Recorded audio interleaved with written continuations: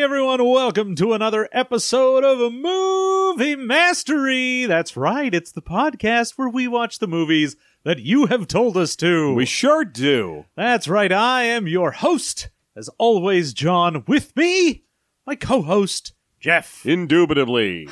Ha! Yes, indeed. And this time around, well, I mean, we rolled up probably one of the most recent films we have watched in a while. Yeah?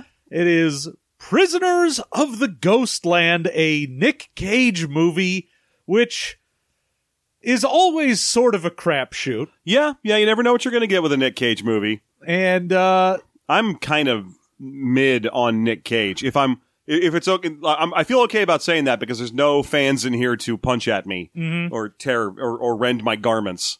But I've always, even when he's at his best, I'm still like, yeah, he sure does act a lot. That's about as big as he gets for me. I like him in some stuff, but it's been a while since I gave a shit. There are movies that I feel use Nicolas Cage's particular energy well. Yeah. And they're all from like 20 or 30 years ago. It's fucking Moonstruck and Leaving Las Vegas. No way, man. I mean, fucking Color Out of Space rules real hard. Sure, that's fair. Yeah, he's, Face Off, great. No, yeah, again, but that's like 20 or fucking 30 years ago. Yes. But this definitely Con feels... Air, obviously. Oh, yeah. Yeah. The classics. Uh-huh. This feels like the director wanted Nick Cage energy. He was like, I'm making a movie specifically to have Nicolas Cage in it. Yeah. And then it does. Failed to have a movie that mattered in any other way. It specifically feels very much like he wanted Nicolas Cage, but got very modern Nicolas Cage with just a hint of that era when the dude was trying to pay off all of his like Scottish castles or whatever. Yeah. The shit that was. Where he, that was the era. That's the era that made it so that Nick Cage movies are a crapshoot. Are you going to get, him going all nuts and he's doing something big and interesting like in Mandy, which is admittedly a excuse or an exception to my general Nick Cage rules? Or are you going to get him just sleepwalking through the role and mumble-mouthing out lines that it's clear he wrote himself because he didn't bother to learn the script, like he was like in Bangkok Dangerously or something? Yeah. I mean, you get things where it's like, oh, are you watching like Pig? And he gives a shit. Yeah. Great. Are you watching Willy's Wonderland and he clearly does not give a shit? This one has strong Willy's Wonderland energy. And I know people fucking love that movie because, he doesn't talk in it. How interesting. It's honestly a blessing he doesn't, because half these movies it feels like he makes up his own lines. And I don't give a shit because there's no interest in that movie. He's just wailing on random Five Nights at Freddy's knockoffs. Honestly, that provide no resistance. You could have removed all of his lines from this movie. Yes. And it would have made zero difference. It would have improved it somewhat. Yeah. Because it feels like, again, most of the time when he has lines, and he does not have a lot in this because he is playing, a nameless hero that basically just gets called Hero. Yeah, nameless hero who has to dress in a cool thing and drive a neat car. That is modern Nicolas Cage. I'm not really trying shit. But every time he has a line, it's like he starts to deliver it like he was going to do it, and then the director ran up to him and goes, no, hey, remember when you were in, like, Bad Lieutenant? Do it like that. And then he has to do the line for a second time, but with Nicolas Cage! Yeah, doing like, the big shit. The big wild-eyed crazy shit that I know is what moves t-shirts or whatever, but it doesn't, it needs the movie to match that to fit. Yeah. And this movie is very stylized. It is trying to be something. Yeah. This movie feels like, I know this is weird that it's so much in a small amount of time for our various shows, but God, this feels like someone was trying to make a six-string samurai. Again, yeah, it's got that hyper-stylized post-apocalypse thing going on. Yeah. It's like we're in a post-apocalypse, but we're not going to explain anything that happened, and it's all very stylized. And this time, instead of fetishizing 50s musicians and Slash, I guess, we're going to fetishize mostly Japan. Mostly. Yeah. And, the director is Japanese. Yeah. And the other thing is you can tell Nicolas Cage actually gives a shit about this. I mean, one, the director had serious health problems at one point, And Cage straight up moved the shooting of the movie from Mexico to Japan to help out the director. So he cared about this thing? Yeah. The impression you get from watching him in this movie is that he is dog walking for a paycheck. It is wild because when he moves it to Japan, they also lose two of the main, non-Japanese actors. Okay. So Sofia Boutella was not originally in that role. It was Imogen Poots. Okay, sure. Why not? So, it also, the people who made this, XYZ, did a bunch of, basically all of the best modern Nicolas Cage movies. So they did Mom and Dad, Mandy, and Color Out of Space. Okay. So it feels like, they've already had these 3 hits. He knows that they do good work. He's like, I'm all on board. But then the actual movie result is just more style than substance. Very much so, yes. And to a significant fault, because the movie's about 100 minutes long. And if you cut out all the scenes of characters just repeating themselves over and over again, it'd probably slide in at about 60. Yeah. There's about 40 minutes extra of this movie is just say your line again. No, a few more times. We're going to take all the takes and just use them all. And most of the things are like, we're going to get real slow panning shots of what's going on. You're like, I get it. You're trying to set a style tone here. But then once you've done that, it'll come back. You'll have like 2 lines that are repeated and then do the same slow shot over everything again. And I'm like, you don't need to do everything twice. The fucking plot of this movie does everything twice. Yes. No, it's a slog. Like, it's got some neat visuals, but I know I've said this about other movies in the past, but this is the kind of movie where it would work really well played without the sound turned on in the background, like on the TVs and the screens of a gay bar. Or any kind of bar where there's a lot of dancing and big neon lights and lots of energy. Because that way it's just, look, cool visual imagery is over there, and I don't have to try and watch it. Yeah, something interesting is generally happening, visually on screen. You've got, whether it's the weird post-apocalyptic people, like, running around, and there's a bunch of, like, streamers hanging off of them, or you've got the girl group that, like, Samurai Town where it hangs out in. The girl group in the apocalypse town that sings in unison, everything they do.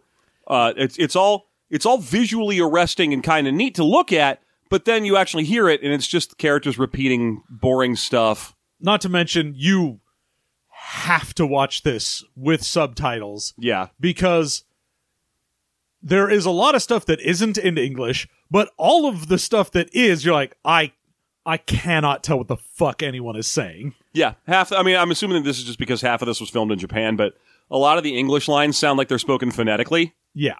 And when they are, you get the subtitles and you're like, because that was in Japanese. No, hold on. Yeah. That was in weird phonetically spoken English. Yeah, sometimes you'll get the subtitles and you're like, oh yes, because they're speaking Japanese. Yes. And then sometimes someone says something and you have that moment where your brain is like, this is still Japanese because I didn't understand any of what that was. And you see the subtitle and then it hits you and you're like, no, they did say that. I just couldn't really tell. Yes. If I had been normally listening to this without subtitles, I would have gone, I don't know what that is. There are also multiple characters that will switch between speaking intelligibly and unintelligibly. Yeah. And the subtitles don't quite know how to handle that.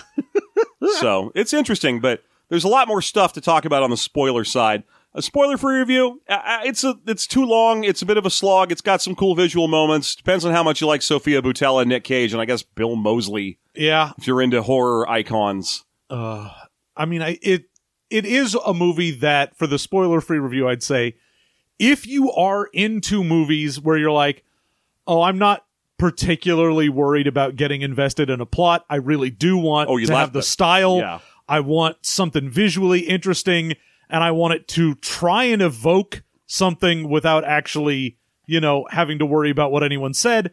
Great, sure, put it on. It'll be fine. But even then, I feel like there are better options for that. Yeah. So, there you go. We will play a little music. We're going to come back. We'll gonna dive into the plot as it exists. Or sort of, because there's one huge glaring plot hole in this that's still bothering me. Yeah, so we will be right back with a full spoiler review of 2021's Prisoners of the Ghostlands. Prisoner, locked up, can't get you off my mind, Lord knows I tried a million times, oh, why can't you just let me go? We are back, and it is time to discuss the intricacies and weird bits that happen in Prisoners of the Ghostland. You know those kind of movies where they show you a scene and then they keep flashing back to the same scene over and over again so that you know how serious that was? Yeah. This movie, for that, it's the beginning of the film is Nick Cage and his partner, played by Nick Cassavetes. Who is the other person who got replaced. Oh, very good. Looks like he got replaced from, like, the guy who played Bull on Night Court. Yeah, I don't remember who the other person was that was in it, but... Richard Mall? Was it Richard Mall? It's probably Richard Mall. Ed Skrein. Oh, jeez. Okay, sure. Why not? Ed Skrein and Imogen Poots out there in the world not being in this. Would have been in this. Yeah. And are not. And honestly, no big loss. No, it's fine. Who gives a shit? But the two of them rob a bank, and everyone in the bank is Japanese and is speaking Japanese, because you can tell because they moved the production to Japan for that part. It's also designed to look very weird and stylized. Every character in the bank, aside from them, who are dressed like modern bank robbers, are wearing candy-colored primary one-color outfits. Yeah, you've got, people in like, oh, here's a bright green suit that I have, and the bank tellers are all wearing like fully white outfits. Yes, and everyone's wearing one color, whole body, and it's a bright, super primary obvious color. Nicolas Cage is in full froth, trying to be as realistic as possible about robbing a bank, so all of his lines are just like, shut the fuck up, that kind of thing. He's not even attempting an enunciation. And then his partner goes rogue and shoots a weird little Japanese boy who is trying to offer him some gumballs from a big cup of gumballs that he has. Yeah, I mean, we don't get that in the first flashback. It'll take a while for that to actually be shown. It's fairly obvious it's going to happen. He's already pointing the gun at the kid, and then Nick Cage whirls around, and then we cut to the modern day. Well, yeah, I mean, what we get is the fucking machine. Well, we get, they're in there, they both have guns, they're pointing around. We see Cassavetes, whose character is named Psycho. Yeah. Point the gun, like, around at people and point at a kid, and then we just see random people getting blown away, and you're like, oh, was this Nick Cage and him? I guess they're trying to be like, it's very obvious that this is going to be set up of, oh, this guy went crazy and Nick Cage tried to stop him. It's going to be the Con Air thing where Nick Cage is in a bad situation, but he's not actually allowed to be a bad guy. And we don't get it then, but it is, there's this kid with a bunch of gumballs, and he's definitely dead, and that's a problem. Get used to that gumball machine, because you're going to be watching it explode for 15 or so minutes of this movie. Oh, God, so much of that. It's like, oh, let's have this gumball machine explode. We're not going to put gumballs in there. Clearly just balls. It's clearly just either bouncy balls or little, like plastic balls. Yeah, just ping pong balls and shit. None of it's a gumball. And all different sizes, which is weird. And you're going to watch this thing crack open and gumballs spill out of it over and over and over again, to the point where you watch so much candy falling in this movie that you start humming, like, If You Want to View Paradise to yourself as it's happening. You're like, do-do-do-do-do, paradise, simply look around and do it. And you're like, oh, well, maybe I should watch that movie instead of this one. The setting outside of that, because this also takes place, I believe, like the bank robbery also takes place in, I think, Samurai Town, which is pretty much the only city that exists, as far as we can tell. Well, the whole movie is set in, basically, there's some desert open field shots, but everything else is set in either what looks like a fake Western village that's designed to be a little bit Shanghai style as well, maybe some Japan in there too, or a post-apocalyptic parking lot. Yeah. In front of a factory with a clock on it. Those are the two locations. Now you get in these, in the city setting proper. Again, this movie is not going to be like, oh, there was an apocalypse, whatever happened. It is mostly going to do, and one of the, better things it does is storytelling through the shit that's in the background. Yeah, so, sure. You have, as they're walking to the bank, you can see a big banner that's like, if you don't pay your taxes, you'll be shot dead. You can see at the sheriff's office, which we go to after this sort of flashback to a bank robbery, there's a little scrolling marquee below the office that says, like, get your shot for radiation poisoning. Right. So there's a bunch of stuff in there that's sort of like low-key going, okay, it looks like there was probably some sort of, nuclear apocalypse, and this is like a holdout town that still exists. Yeah, and of course it's all hyper-stylized. It's just like how the difference between the beginning and the end of Zardoz, where you start at the end. For Zardoz, it's like a wasteland full of murderous barbarians, and then at a certain point in the movie it clicks and you're just, it's a weirdo society run by one very important weirdo.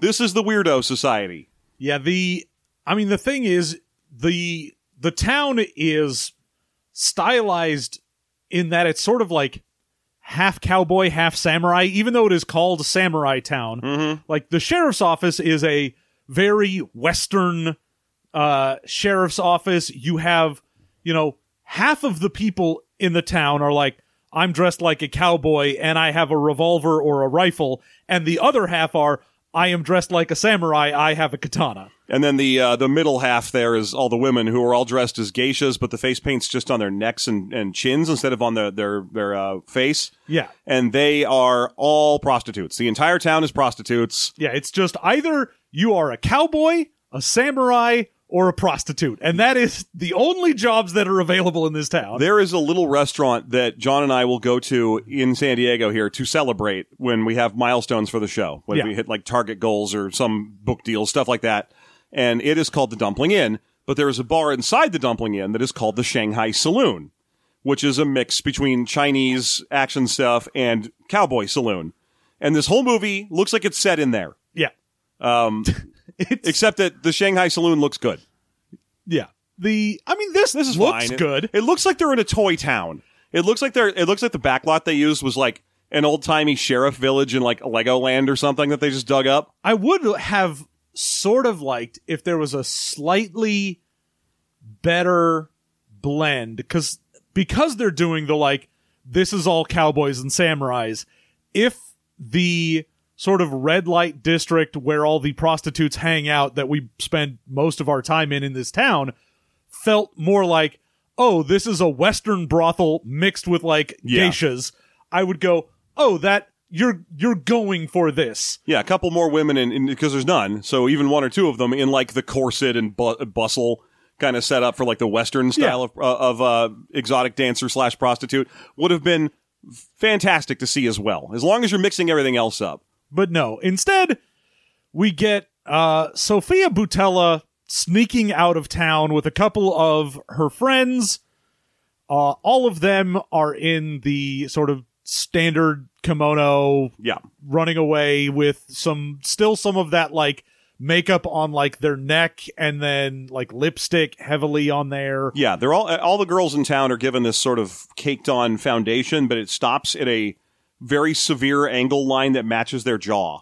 Yeah, occasionally you get someone who will have like something on their forehead, but you never get like the full like face makeup. Yeah.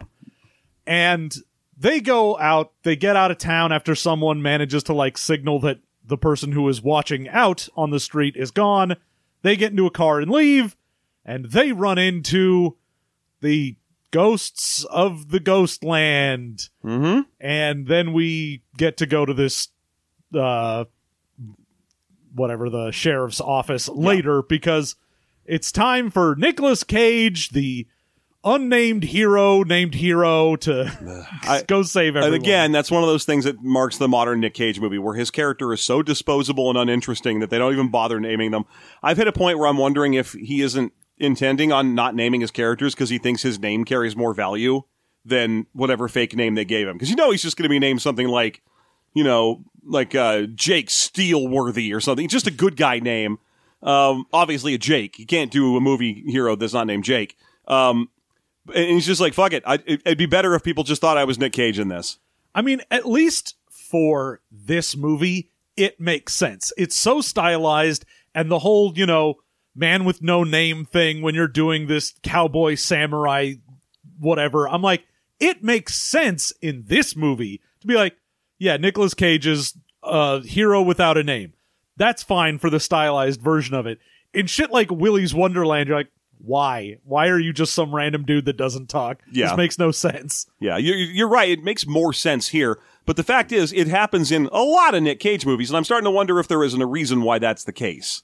Like, sure, you can probably rationalize it in half or more of them, but, it's kind of like the Tom Hanks peeing thing. People need to pee. Obviously, sometimes they'll need to pee in movies, and you'll have to watch them pee in those movies. And then, when people point out, well, Tom Hanks does it, like, a lot. He pees in a lot of his movies. And, just like how Liam Neeson pees in, like, a lot of his pants.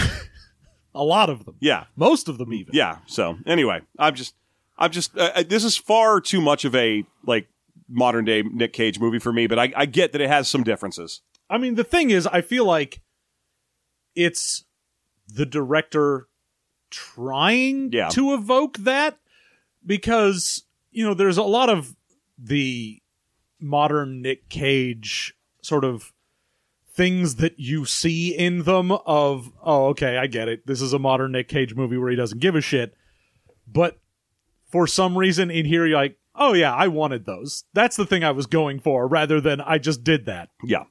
So he is tied up in a jail in a sheriff's office. His hands are bound tightly enough that they're all swollen and messed up, but he is still a raw and remarkable badass, even tied up and not talking, because at one point a fly buzzes past one of his hands and he catches it.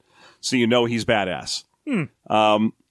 But prisoners come and untie him because the governor is coming back to town. This is a character played by Bill Moseley, who we've seen in at least one movie before. At least one movie. Yeah, because he was one of the brothers in Repo the Genetic Opera. Man, I was hooked on him. I was hooked on that brother. Hooked on that brother. Yeah, he was Luigi, the angry one. Yeah. I think he's mostly known for horror stuff, is Bill Moseley. Like, he's in one of the Texas Chainsaw Massacres. Yeah. Anyway, he is going to arrive in what this movie loves to do, which is slowly burn through time by having in the entire town do a parade. They do so many parades. There's a lot of someone slowly moves through a street in this. Yes. And this is the first one. Yeah. Where it's this governor's car slowly moves down the street, flanked by about a dozen of these prostitutes who are all just saying, the governor, and clap, clapping. Clap, clap. The governor, clap, clap, clap. And this goes on and on until it's finally like a full-on sonic assault, and you're just fucking sick of it.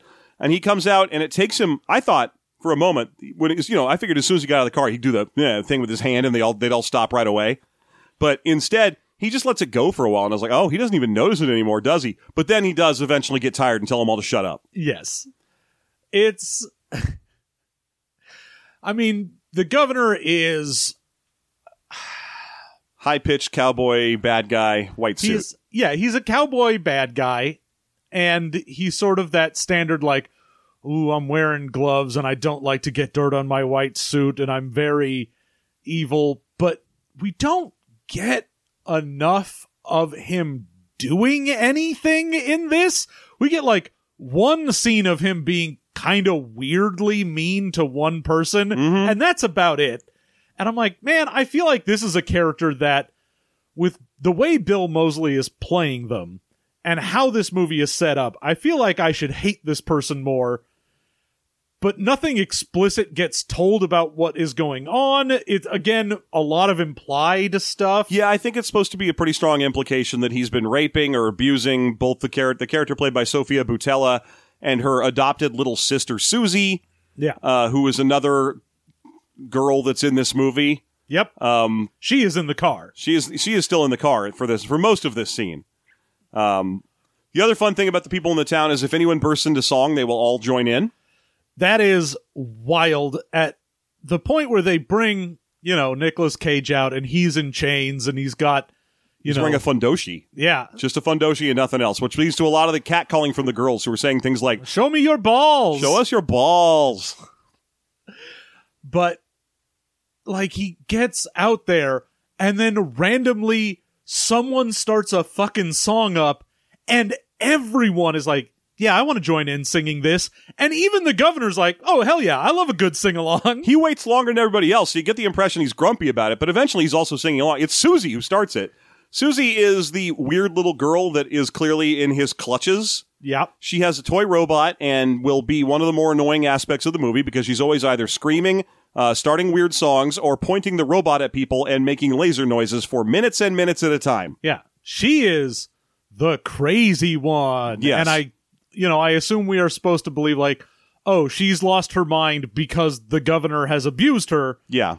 But the governor basically does not pay attention or give a shit about her except for one scene where he's like... When he's desperate towards the end. Yeah. Yeah.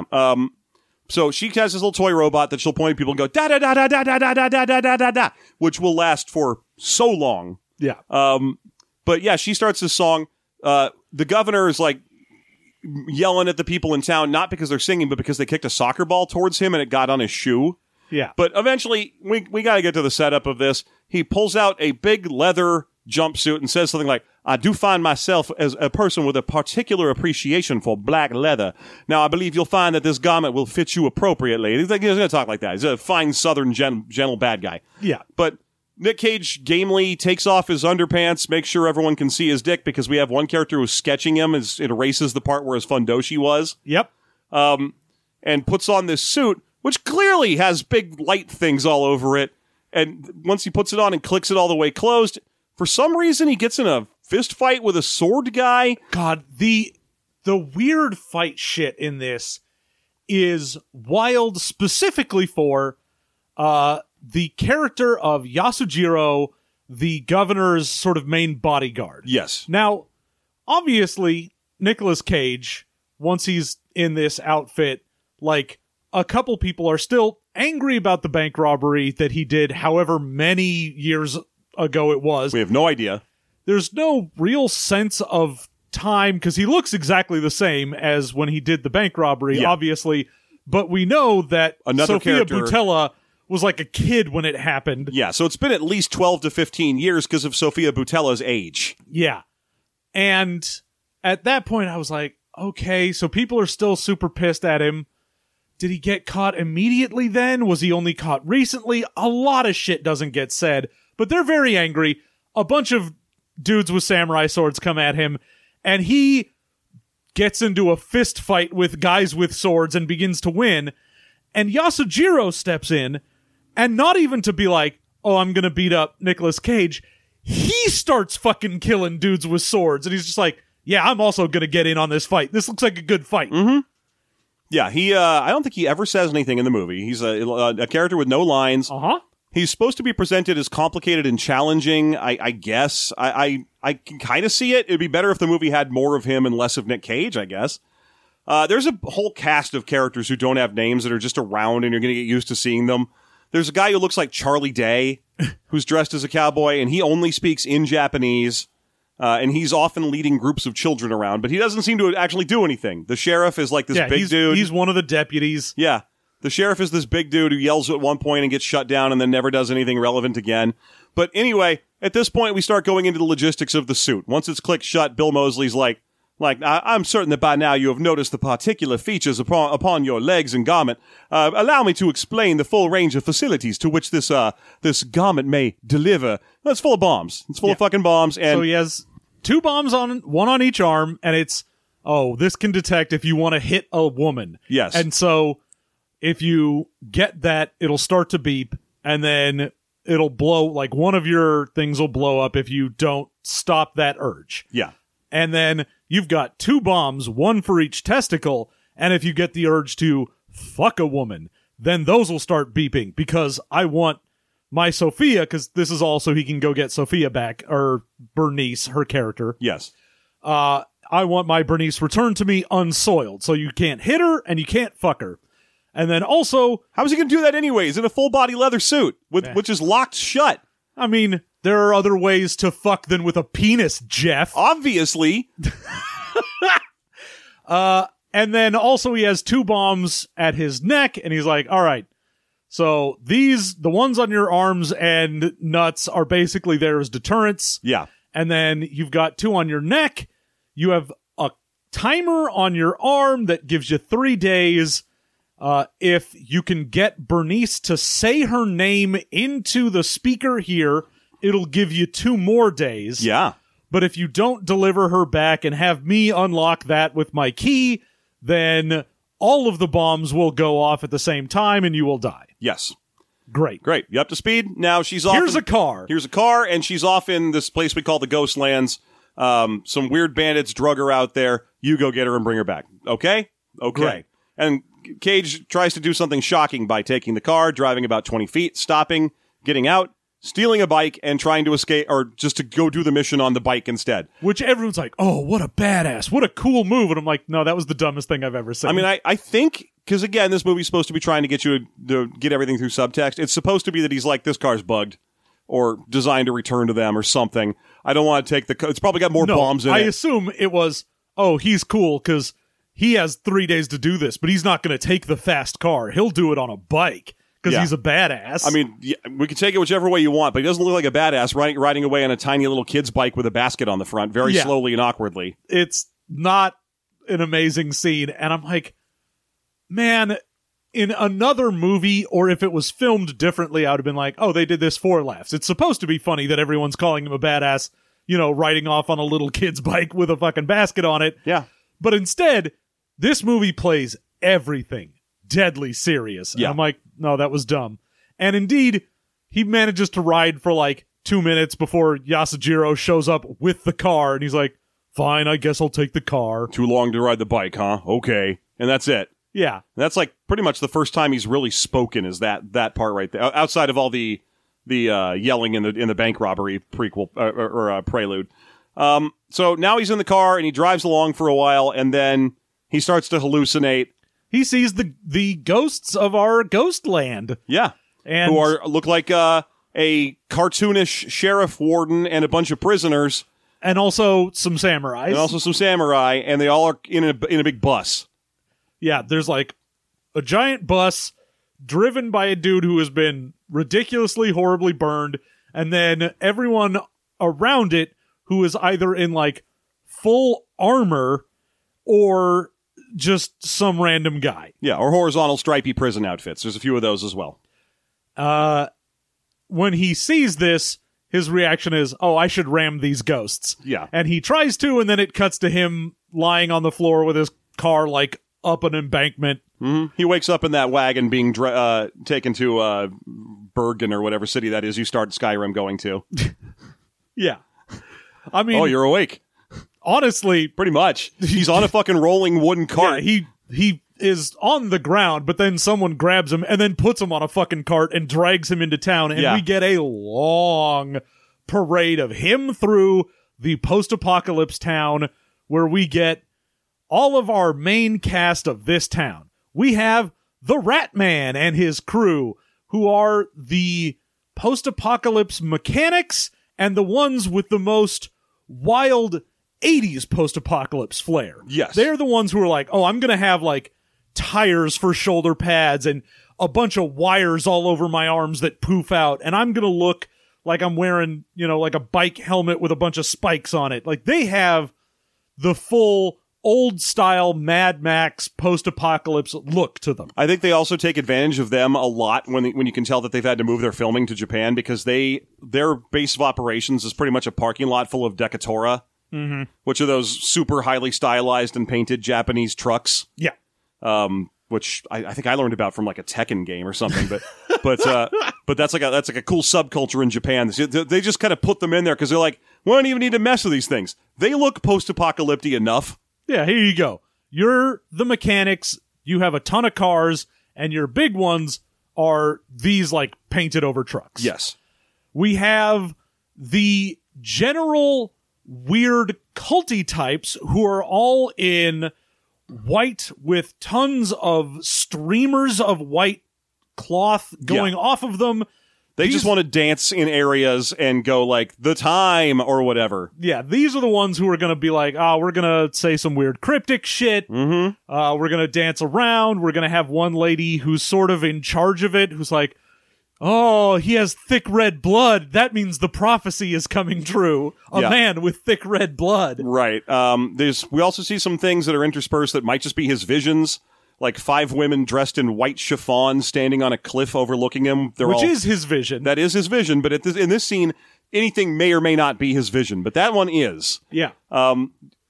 And we also get the mannequins in the town where that one bothers me. There are a bunch of both regular just mannequins and then one weird dude whose whole job is he's like, oh, I cover like living women in parts to make them living mannequins to hide them from the ghosts. Mm-hmm. And that is where Bernice will be. Bernice is currently turned into one of these living mannequins. Right. I mean, I guess the idea is supposed to be that he's hiding them from the ghosts or whatever, but it really looks like he's... Because there's a scene where it shows him doing it. Like, they show him putting the final pieces onto Sofia Boutella, like in a flashback. And he's like, yes, and when I place this final piece upon you, it is then that you will truly be mine, my beloved doll. And you're like, well, this is a fucking doll maker guy in this town. Oh, yeah. And then the instant that Nick Cage is like, listen up, you dumbass Ghostland weirdos. I need you to be my army for the rest of the movie. He's just like, okay, I'm on your team. And we never address it again. Him and his army of enslaved mannequin women. Well, it's honestly not even just women, because he gets dragged past several scenes here that they have basically set up where it's like, oh, here's a weird bombed out home where he has set up sort of a mannequin like nuclear family. So it's just like, oh, here's a mom and some kids and they're all sitting around like not moving, and then Nicolas Cage goes by and they do that like jerky, we look at you and then we'll go back to where we were. And this guy is very distinctive because he's the one cowboyish person in this town. I mean, he's wearing a suit and top hat and has like a bolo tie. He's basically dressed like a traveling snake oil salesman. Yeah. But it's clear that he's a psycho that's forcing women to be living mannequins for his weird thing. And halfway through the movie, when Nick Cage is like, actually, you guys are my post-apocalypse army, he's like, okay, I'm a good guy. I'm on your side. And so is these nameless women that I have literally turned into objects. I mean, the thing is, the movie, outside of that one thing where he's talking to Bernice, treats that as like, oh no, he's doing this for a reason. Like, I'm sure he is. It'll probably blow one of his nuts off. It's like, oh yeah, he is actually hiding them from things. These are the people who are too broken to live, and so only by being mannequinized can they be able to function. Mm-hmm. And it's fully mannequinized weird. And loving it. Yes. What a reference.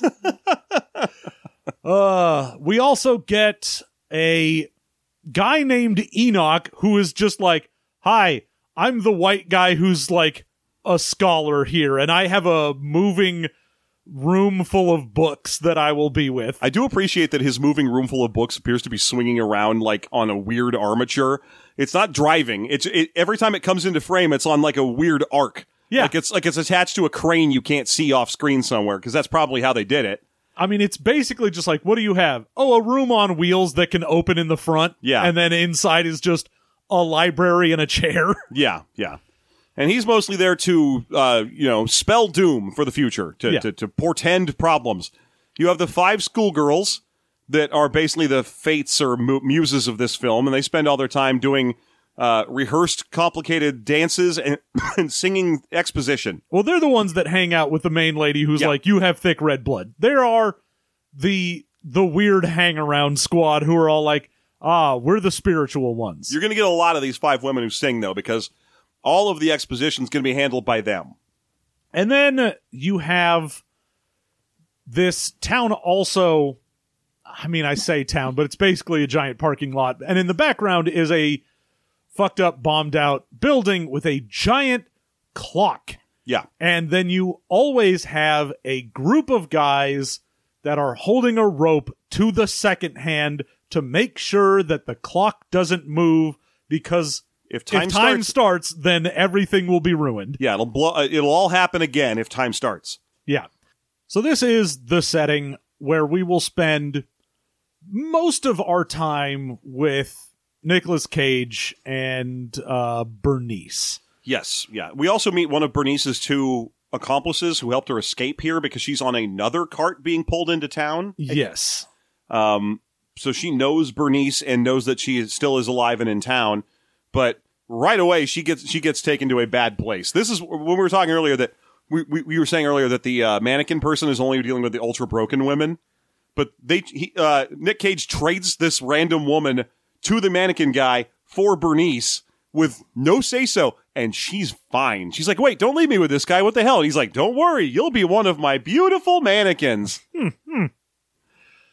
So yes, Cage eventually gets up, yells at everyone, and has a big Nick Cage scene. Oh my God, this is his first real-time talking in the movie, and the first thing he's really saying, he's saying, oh no, don't touch me, get away from me, leave my blood alone.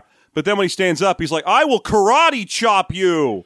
Hi fucking ya! Hi fucking ya! I'll karate chop every one of you. And you're like, oh my God.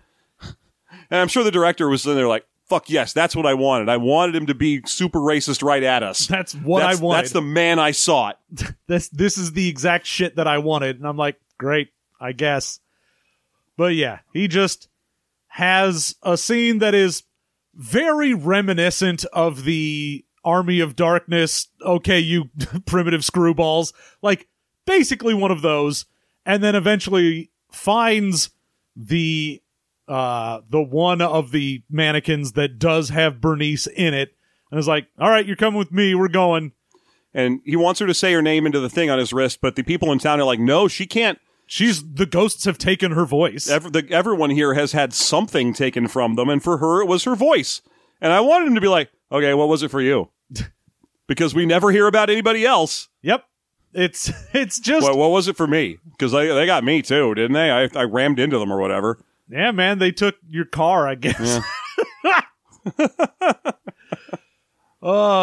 So... Well, then where's her car? Because she came here in one. I don't know, probably also out there. Well, that doesn't make sense, because they took her voice. They should have left Well, her. yeah, but it's the other lady's car. That's what she lost. Oh, okay, I understand now. I'll karate chop you.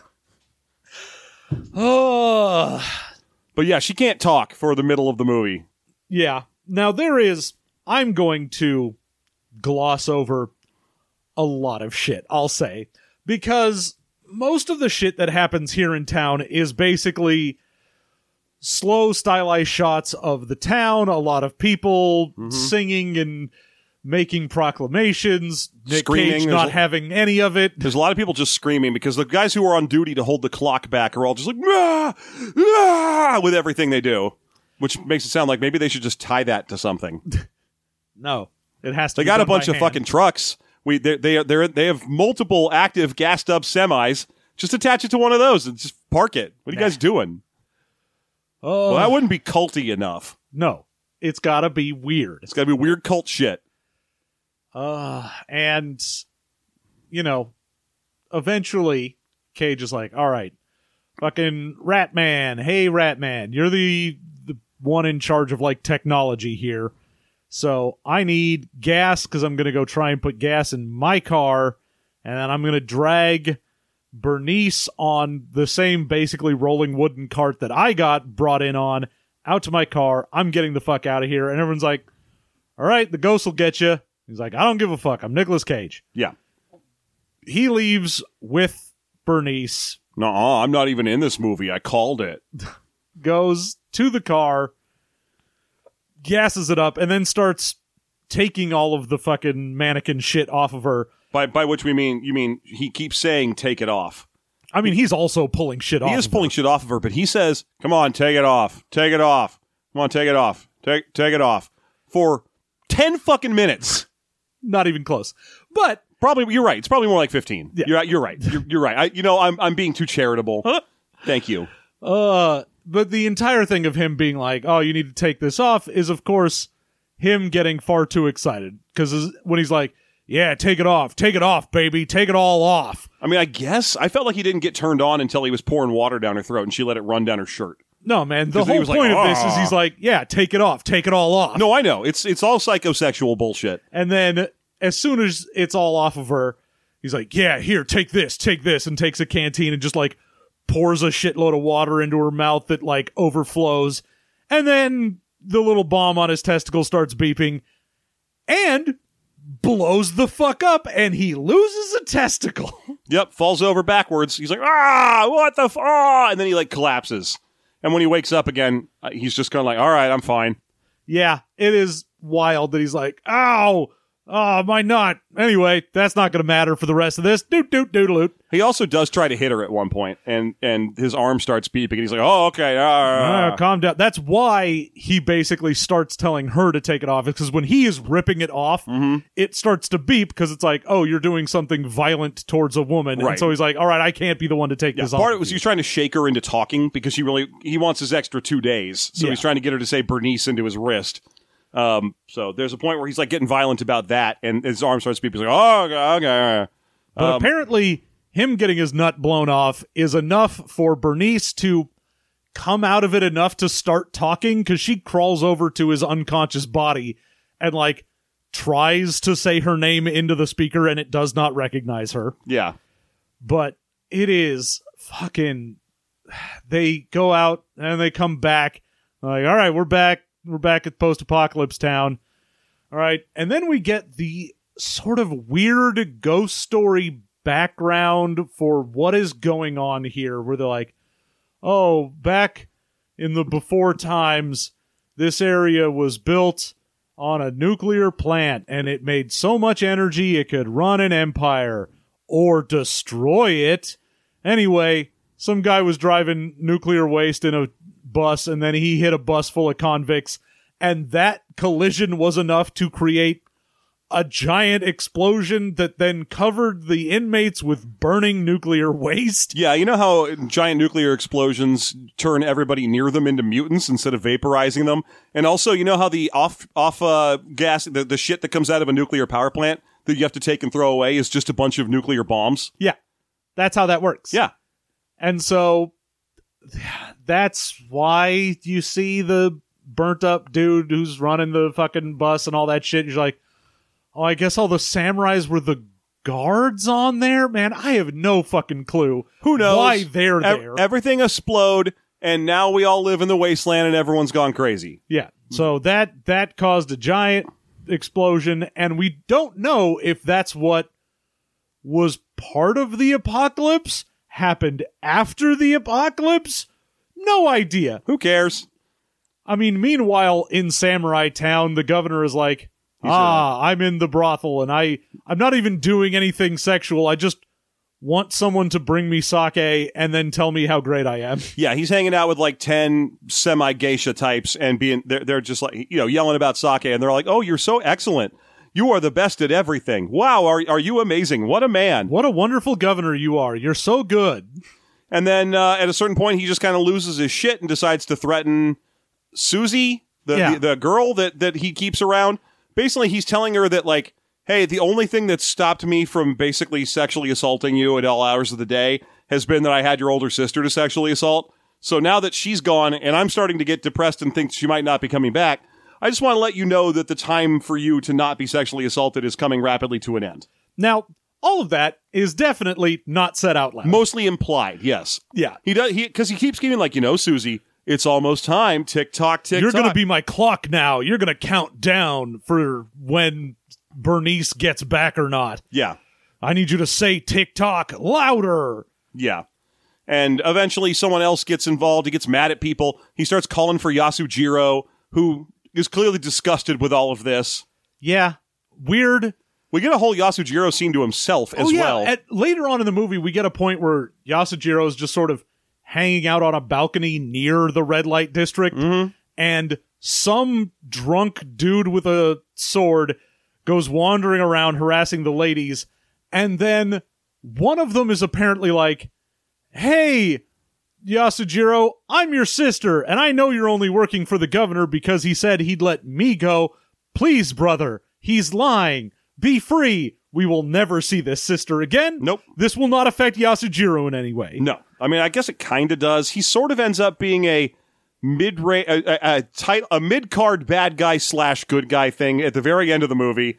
But yeah, he jumps down from the balcony and fucks up this dude, and I guess it's just a bunch of other random sword dudes that were also just sort of around. Yeah. Because he never gets in a fight with, like, one guy. Why would he do that? When he can be like, This scene drove me nuts because this dude is doing exactly what he should be doing, boisterously and drunkenly walking around the red light district part that is designed to be the brothel where you pick the woman you want to pay to sleep with. Yeah, and he's like, who wants to sleep with me? Who's going to get my money? And Yasujiro's just like, I should murder this guy and everyone nearby. How dare you? And it's like, dude, you can't murder anyone who goes near your sister. She's a working prostitute. That was already the deal. If word gets around you're doing that, you're going to get fired and she's going to get killed. But no, he's just like, you're talking about sleeping with prostitutes in that alleyway designed to showcase prostitutes for sleeping with by my boss. God, there's just so much shit in this where I'm like, oh, you had the idea for a scene and it didn't matter if it made sense or connected to anything or was ever referenced or changed anything. I just wanted it to happen. Yasujiro needed a big fight scene, and here it is. I wanted to give Yasujiro some backstory, and it's like, oh, he has a sister who's, made to be a prostitute, and the only reason he's working is because the governor was going to let her go, and she tells him he's lying, and you're like, okay, will that ever come up again? No, never. We're never going to see the sister. He's never going to betray the governor. There's no point where he becomes a good guy. The end of the movie is him just murdering everyone. Yeah, he goes nuts, and he doesn't go nuts. He does sort of betray the governor in that he kills like half the governor's men and doesn't help the governor, but he is still, for whatever reason, I assume if you asked him, I'd probably be told it was a samurai thing. He still wants to kill Nicolas Cage's character. It's weird. Anyway, Nick Cage, I don't even remember how he gets the bomb in his arm blown up, but he also does get that. Yeah, I don't remember how that happens either. It starts going off, and he's like, "What? No, I'm not. What do you? No, hang on, bam!" And his arm blows off. It doesn't blow up. His arm just gets blood red, and I guess it probably dies past that point, but we don't see it. It doesn't fall off or anything. Yeah, it feels like the explosions here, rather than being like, oh, these are big, like, frag grenade type blow your arm off or whatever.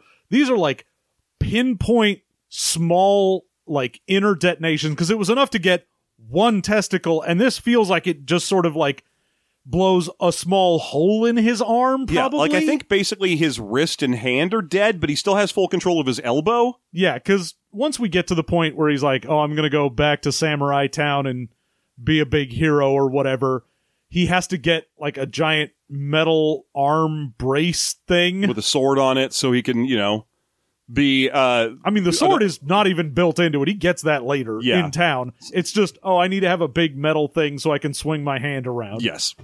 And he has more visions, including a further backstory fleshing out of the sequence that happens in the bank robbery. And it turns out, he didn't shoot anybody in there, even though he's been in prison for murder for a long time. Nick Cassavetes had gone full crazy to the point where Nick Cage asks him in the middle of a rampage where he'd already killed the little boy, why'd you shoot a kid? Did you take your meds today? And he just goes, well, no, did you? And then kills everybody else in the fucking bank. Yeah. So fucking Psycho goes psycho, kills a bunch of people. They fight each other. Right out of the bank. Yeah, they brawl right through the door, out into the street, and then the cops show up, and, Psycho will not put his weapon away, gets shot.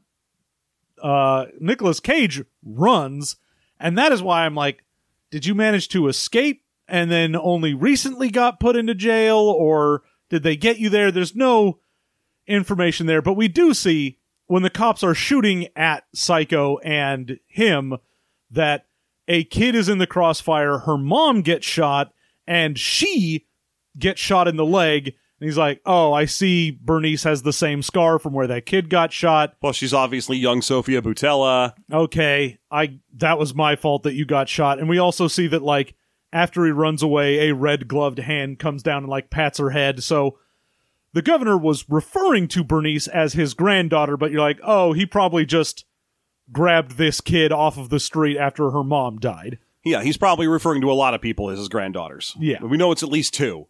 So that's what's going on there. This connection that Nick Cage is ostensibly in part responsible for Sofia Boutella's early backstory goes nowhere. Doesn't matter. He never tells her. No, he does. He does. He's like, oh, it was my fault that you got shot. That was me. I'm sorry. Yeah. Doesn't matter. She doesn't acknowledge it, and it doesn't do anything. She doesn't know or care what that would even mean. That's a childhood memory for her. It's not super important.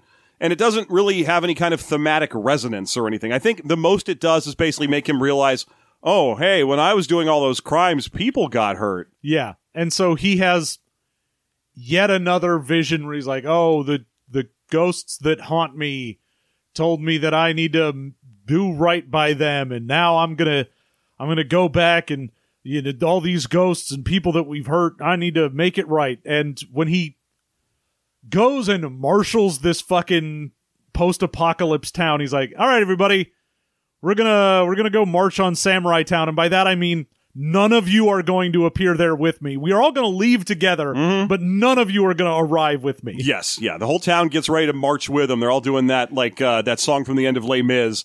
And nope, none of them show up with him. It's pretty much just the 3 core main characters who turn up there. But yeah, this is the part where he has the dumbest lines. This is where he's getting his worst. Because he gets up there and he's like, doing the listen all you primitive screwheads bit from whatever. But instead he's like, I never thought I'd be standing here today having had an arm injury and having lost a testicle. You're like, come on, man. And then he goes off to get Ratman to help him with cars. And he's like, hey, Ratman, wait, I just need to talk to you. I want to give you a piece of cheese or maybe some pickled fish. So weird. And also the part where he goes, I understand now. I know what the ghosts want me to do because and he looks to the sky and shakes both fists as if he's yelling at God, am radioactive. What? What? The fuck are you talking about? It is weird, and not even weird in a compelling way, just weird in a weird way. Yes, it's weird for weirdness' sake. There's no resonance to this. Him saying he's radioactive, you think, oh, sure, I guess that might connect to the fact that this is a nuclear disaster or apocalypse we're in. That the ghosts are clearly nuclear waste people. He doesn't even know about that.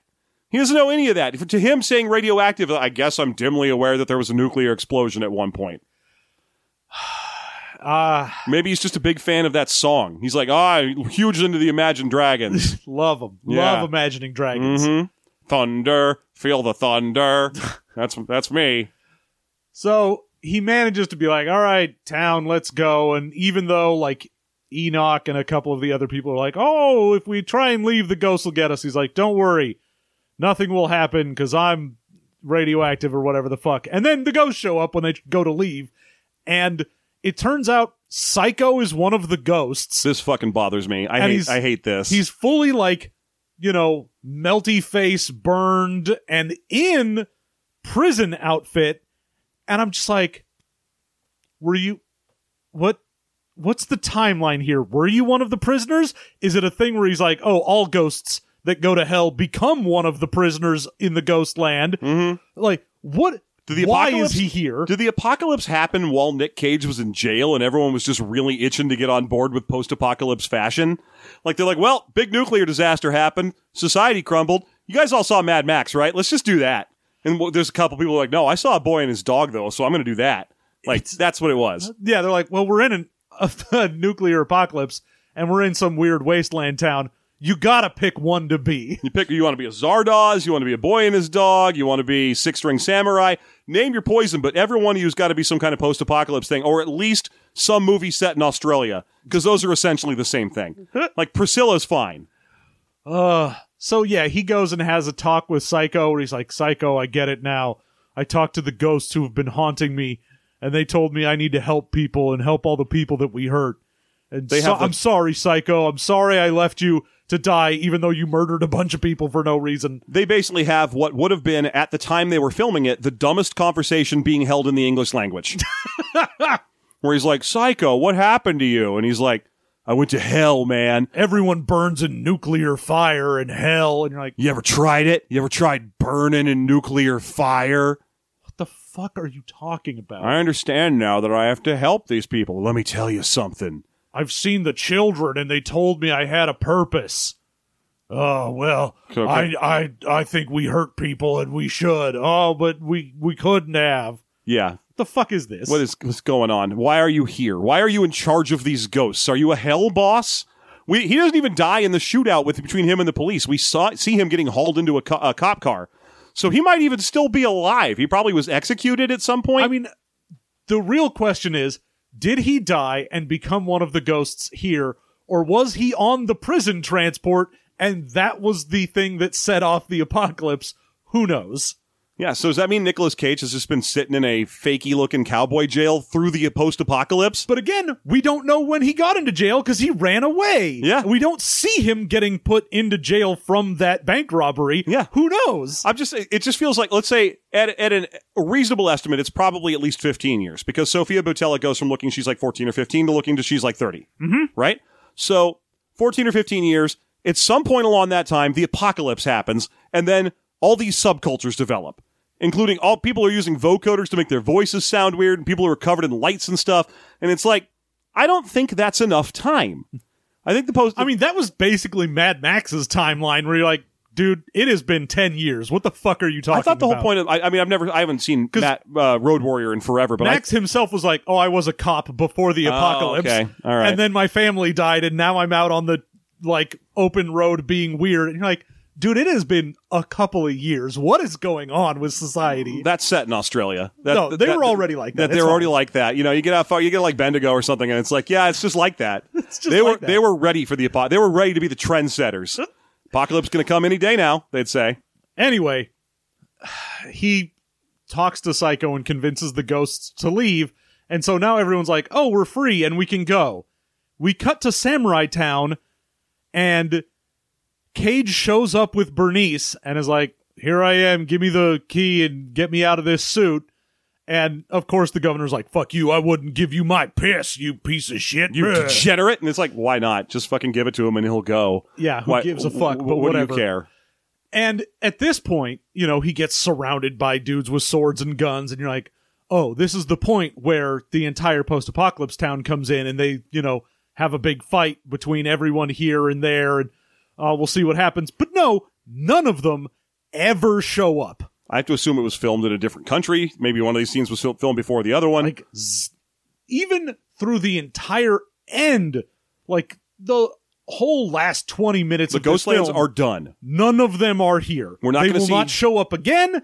Nothing. There's a part where Cage asks Cassavetes directly for help. And he's like, hey, can you help me on this one? And he's like, all right, but you got to tell the governor I sent you.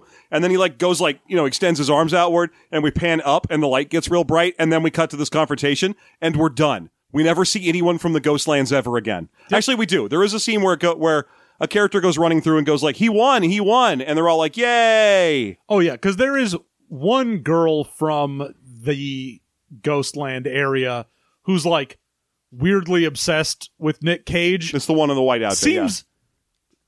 Seems like, no, it's the one who has like the weird bangs that cover her eyes. Oh, okay, sure. And she seems like in any other movie would have been like, oh, I'm going to be the weird, annoying sidekick you get. Mm-hmm. But instead, she just sort of runs around singing his praises and being like, take me with you, and that's it. Yeah, so at the end of the movie, she'll run through the Ghostlands again and be like, he won, and everyone will have a smile moment. Great. That's it for them. Anyway, the end of this movie is a giant fight where Nicolas Cage just fucking fist fights dudes until he manages to get a sword that gets stuck in the metal arm thing that he had made so that he could, you know, fight with his fucked up arm. So now he just has basically sword arm. Yes. Before this, I thought it was going to be a relatively short affair because, you know, when the governor shows out to confront him, he's like, Yasujiro and my various samurais and what have you. And they all come out and like line up behind him, right?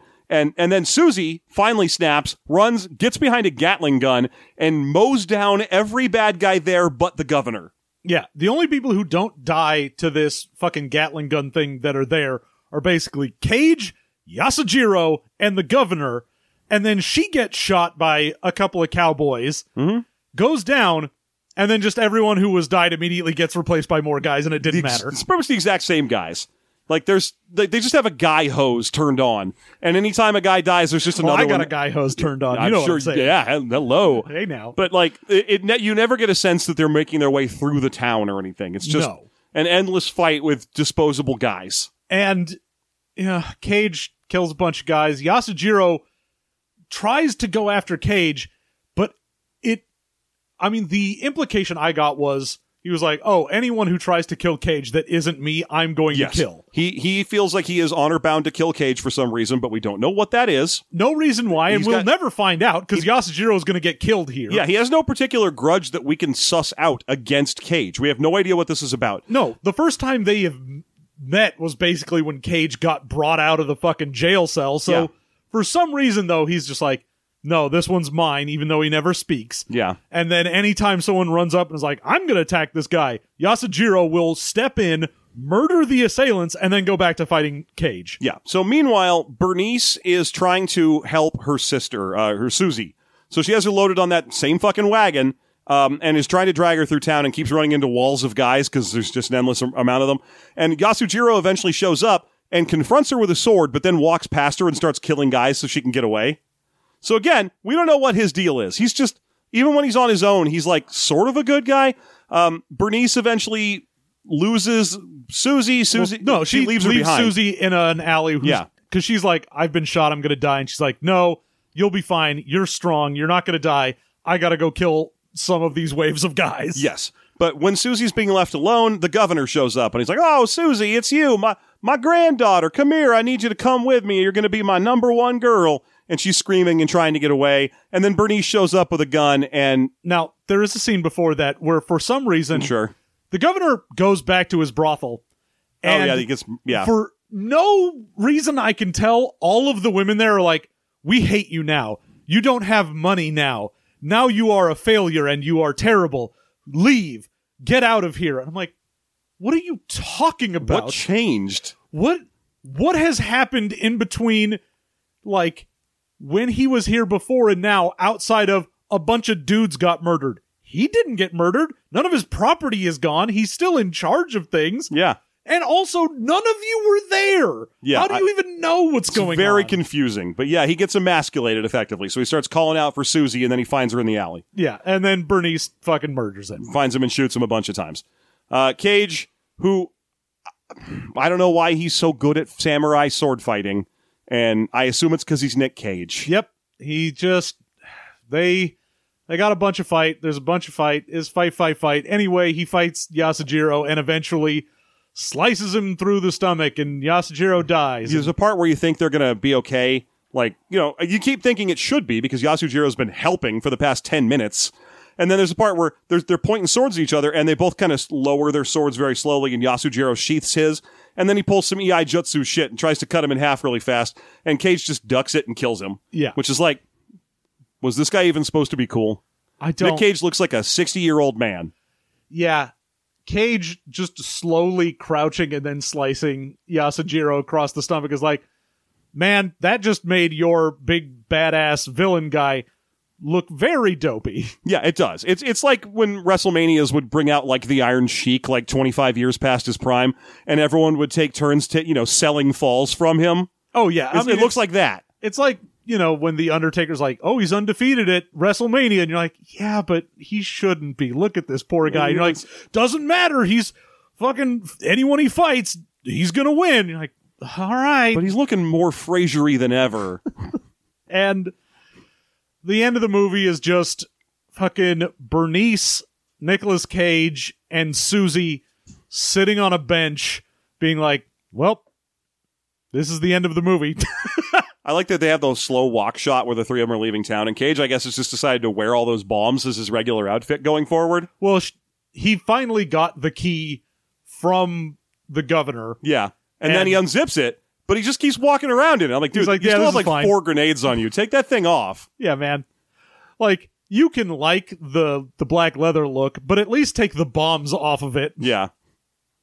Whatever. So, there you go. That's the end. Yeah, the end of the movie. Great. They all are just like, yay, we did it. We forgot to mention the wall of geisha heads sticking out and slowly rotating it's while just they part of the weird shit in the background. Recite a poem and yeah. There's a bunch of weird shit in the background in this movie. Just assume that weird shit is happening all the time. Indeed.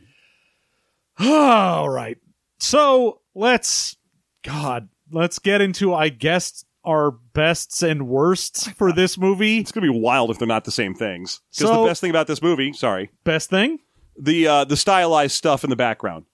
Like all the really cool like Ratman costumes and people dressed in ripped plastic, letting it whip around in the breeze. That shit is neat visually and fun to look at. And I wish the movie was about it instead of just being about Nick Cage in a leather jumpsuit being the slowest badass there's ever been. Great. So that's my favorite thing. All the cool stylistic post-apocalyptic shit. You? I do like when the movie does the environmental storytelling. The banners in the background, the marquees, the little bits that are going on that are like, oh, we want to tell you some backstory to what's happening without just having someone come out and explain it. I'm like, oh, I like that. Mm-hmm. And it's honestly worse when they're like, oh, when we're in post-apocalypse town, everyone tells us about the story about when the fucking bus hit a bunch of prisoners. I'm like, the fuck? What does this mean? You could have done this a different way, yeah. None of this matters. And I like when they do good environmental storytelling. That's my favorite thing. What is your least favorite thing in this? God, it's going to be repetition. Any scene where characters just say their line and then say it, and then say half of it, and then say it again. And I know that there are times when, for the purposes of making an affecting story, you need to have a character repeat things. I am used to that, conceptually. Yeah. But this movie, it's like every scene, it's like if the Lord of the Rings franchise had nothing in it but Sam. I mean... We will be, Mr. Frodo. It's especially bad because there are so few times where people say things, because this is so heavy on just weird ambient nonsense. Yeah. That when people do talk, you're like, oh, I should pay attention to this. And they're just going to repeat themselves and say weird shit. So it ends up being like, all right, fucking, it feels like all of the lines are doing this because there are so few lines. Yes. Yeah. It's just annoying. This movie feels overlong, and that's one of the reasons it does. Yeah. What about you? What's your least favorite thing? I mean, the other reason that it feels overlong is it drags out I want to show you how weird my world is to a point where it overstays its welcome. Yes. You know, when you're like, here's my weird post-apocalypse town. Look at all these weird people in it. And you're like, cool, you can do that in like a couple of establishing shots. And then while plot is happening, you can have weird shit going on in the background. That's fine. But he was like, oh no, this movie has to be about the weird shots that are going on. And I need to linger on them. Yeah. So, yeah, it is too long by far, and it feels like it is that way because of padding more than anything else. Yeah, absolutely. Let's go ahead and give our ratings then. From 0 to 5, we will each give this a rating, so we get a final rating out of 10. Jeff, what do you rate Prisoners of the Ghostland? 2, I think, is about right for me. I would almost make it as far as 2.5, although I'm going to be honest, there were parts of this movie where I was just hovering my mouse over the screen, because this is the kind of movie you have to watch in the rental service. Hovering my mouse over that feels like it's an insult when that's how you watch 100% of movies. Yes. Excuse me. To see how much fucking longer there was. Yeah. Because it's like, oh, for God's sake, just stop talking about the same thing over and over again. So it's boring and it drags. So I'm going to give it a 2. Great. What about you? But you still, I should say, the reason it's getting that high is because, again, it's a lot of neat stylistic shit to look at. Yes. There's a lot of cool visual work done on this. It's a lot of neat special effects. Yeah, I feel like on most days I'd probably give it a 2.5. I'm going to give it a 2 because when I was watching it, for some reason I was like, no, I don't have any patience for your bullshit today. Like, as I was watching it, I was like, nope, don't care. If I was in a generous mood, I might have given it more, but it's a 2. It's just, it's not enough, and yet so much more than you want. Yeah. And there you go. A 4 out of 10. The food is atrocious. Prisoners of the Ghostland, a movie that is probably best left in the pile of Nick Cage movies you don't need to see. Yeah. So, there you go. Thank you so much for joining us for our review of Prisoners of the Ghostland.